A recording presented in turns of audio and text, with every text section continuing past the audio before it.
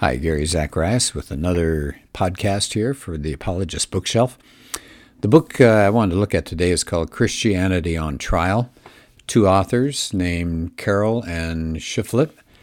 And what they've done in this book is to agree they don't shrink from these tragedies that have been perpetrated in the name of Christianity, but they argue that all this anti-Christian rhetoric is not only bad taste, but they call it willful historical illiteracy. That's pretty interesting. So let me share just some of the chapters that they have here. Christianity and slavery. What's the real story on that? Christianity and science. That's what I want to look at in a couple of minutes. Christianity and the Third Reich. Was Adolf Hitler a Christian? Answer, no. Christianity and charity. Christianity and the environment. Christianity and American democracy. So this book has been out about 20 years. So again, I always let you know if I think there are possibilities of finding used copies, and I would guess so in this one. But this is a good, solid, meaty kind of book to take a look at.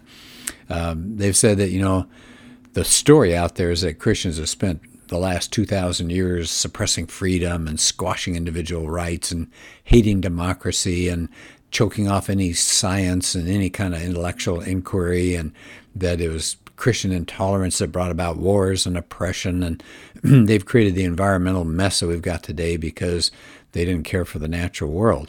So they want to contrast that, and they said, well, sure, there are some things that have gone wrong and been bad, but they said, we want to argue that the world is better off in many ways for the rise of Christianity. And they said probably if there had been no Christianity, it would be a crueler, poorer, and more provincial, as well as less democratic, creative, and informed world. So that's pretty valuable, I think, to have somebody speak up on behalf of Christianity, because what we're seeing these days, and this is what they're pointing out, remember, this is 20 years ago, they're pointing out the mockery and the disparagement of Christianity and its heritage. And he says they said that we're seeing this all over the place, entertainment and in the arts and academia. And so they said we need something to counteract that. And they do mention, as I said, some of the problems with Christianity. But it says there's an aggressive secularism out there that tries to confine all religion to a darkened sanctuary, as the way they put it. And I thought, good land, what would they say today? An aggressive secularism, it's way beyond aggressive. It's hostile and it's pretty violent. Well, toward the end of their introduction, they said that they are not stipulating or assuming the truth of the Christian faith. I don't even know if they are Christians. They never really say. They said it's written about Christians, but not necessarily for them.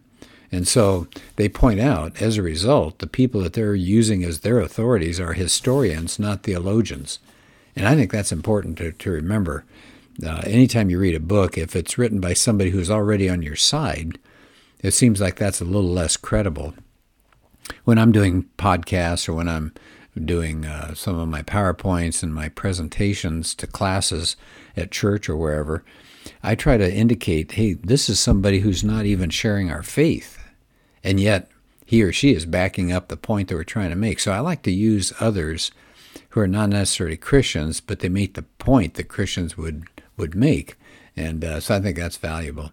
All right, so I would like to do a chapter on science, Christianity and science. Now, it's a fairly lengthy chapter, so that means I'm going to hurdle past some of the information. But at the beginning, they point out that the story out there by the secularists is that enlightened free thinkers were able to finally shake off the suffocating dogma of Christianity after the Middle Ages, and then everything got a lot better. The Middle Ages were those dark ages, and that there's been friction between Christians and secular intellectual inquiry. It's just been going on. It's a clash. It's religion, meaning basically irrationality and a leap of faith, is up against modern thought and science. And so that's what they're going to talk about. And they said, now, where did this come from? Well, they said it really wasn't until the 19th century that this idea of this conflict came about. And they said there was a man named John William Draper. Okay, he came out with a book called The Conflict Between Science and Religion. Can you hear that one? Okay, so he popularized the idea that the church had crushed the idea of a spherical earth. Okay, that gives you an idea of where he's going with this. So they say that actually Christianity has not been a drag on intellectual progress. It's been its inspiration and its spur. And they make a really good point here. They said, if Christianity is so hostile to intellectual inquiry, how is it that modern science came out of the one civilization on earth that was grounded in the Christian worldview? And they say, maybe Christianity equipped its followers with a mindset that was disposed to pursue rather than retreat from scientific adventure. Okay, so again, let's pick up on some of the things that they're talking about here. They start off with a little background about Christians rejecting things like cyclical time, that history was going someplace. Christians believed that history had a purpose, that Christianity undermined animistic taboos that said, "Ooh, there are spirits inside fish or trees or whatever. We shouldn't mess with it." Christianity said, "No, it's perfectly okay." And then they said, again, something that goes against what a lot of people believe, that it says most of the basic skills of modern technology before you had the electronics revolution came where? Came during the barbaric Middle Ages, the time of the barbarians, the knuckle draggers. Really? Yeah.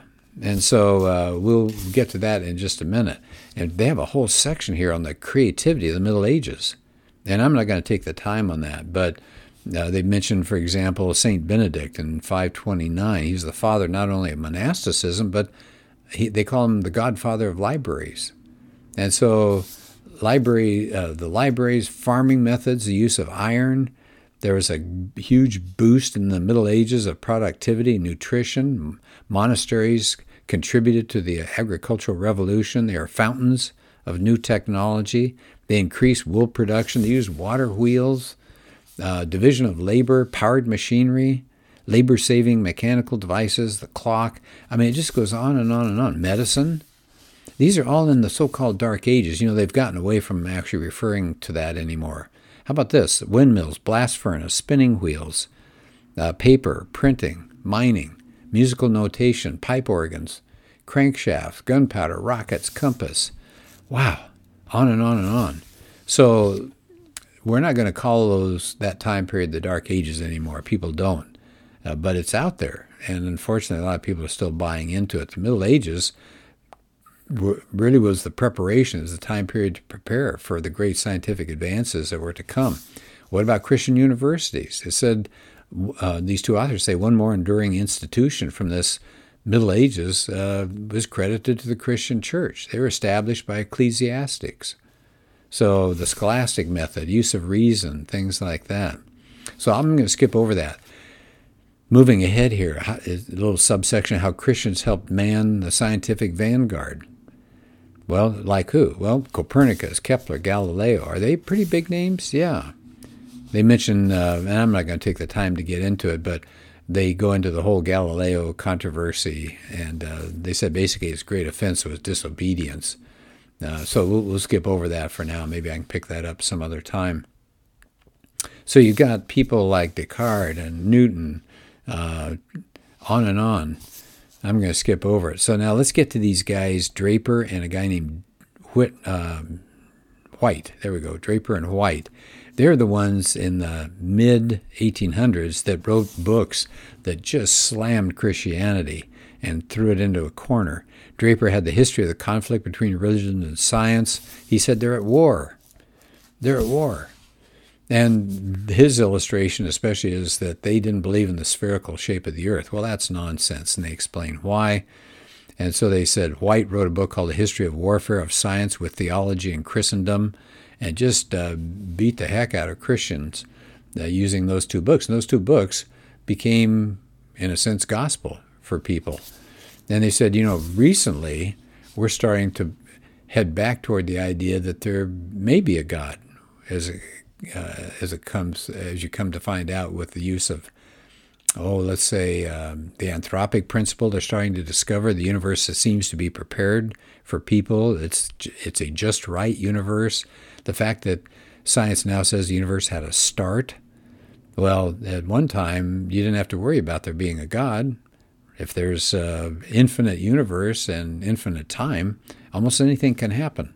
But now where they're saying, no, there was a time when there was no universe and now there is one. How did that happen? How do you get something out of nothing? Anyway, so they tell you a little bit in here about how science is actually leading some people back toward God. Okay, let me skip over here another couple of pages. They said, at the end of the chapter, at the very least, they said religion. So they start wrapping up the chapter by a quote here from a scientist who says, "Science is trending away from dispirited views of a merciless cosmos toward a new vision of creation as poignantly favorable to life." And Niles Eldridge, they use him as a source of information. He's a curator at the American Museum of Natural History. Now, he doesn't buy into creationism. He's very hostile to that. But recently, he deplored what he called the arrogant intolerance of the scientists who claim that their science, evolution in particular, demonstrates unequivocally that there's no God. Well, not true. And then they end up the chapter by saying this, that, if nothing else, religion can infuse science with moral restraint and humility. Boy, I'd say amen to that. There's something called scientism. Now, Christians don't object at all to science. We're happy that science is doing well, and science came out of the Christian mindset. But you've got something called scientism that's coming along, which says science is the only basis for gaining knowledge. And it's pretty egotistical to say that, I think. And basically, there tends to be less moral restraint. We're seeing some terrible things that science is saying, if we can do it, let's do it. And they're saying, well, religion can help science gain some moral restraint and humility. And I think that's really important. We need to know where the boundaries are and the limitations for science. Science can't tell you the really important things of life about love and happiness and why we're here and how to conduct our lives. And they end a chapter by quoting from a historian who says, "Christianity insists that knowledge carries responsibilities." And I think that's a good point. So there's the chapter in the book on science and Christianity. And I just want to mention on the back of the book, Michael Novak said this, that it's a book that's written for a broad popular audience.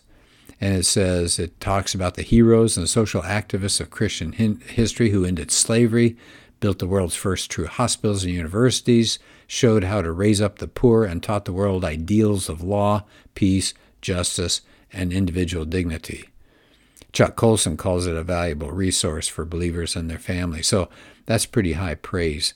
So again, this is something you might like, Christianity on Trial, basically setting the record straight when it comes to history. And the subtitle is Arguments Against Anti-Religious Bigotry. So the two authors are Carroll and Shiflett, and it is an older book, but it's dealing with history primarily. And so there's no need to say, well, it's older and I couldn't use it. Yes, you can. It's a valuable book. All right, well, that's it for this podcast. Thanks.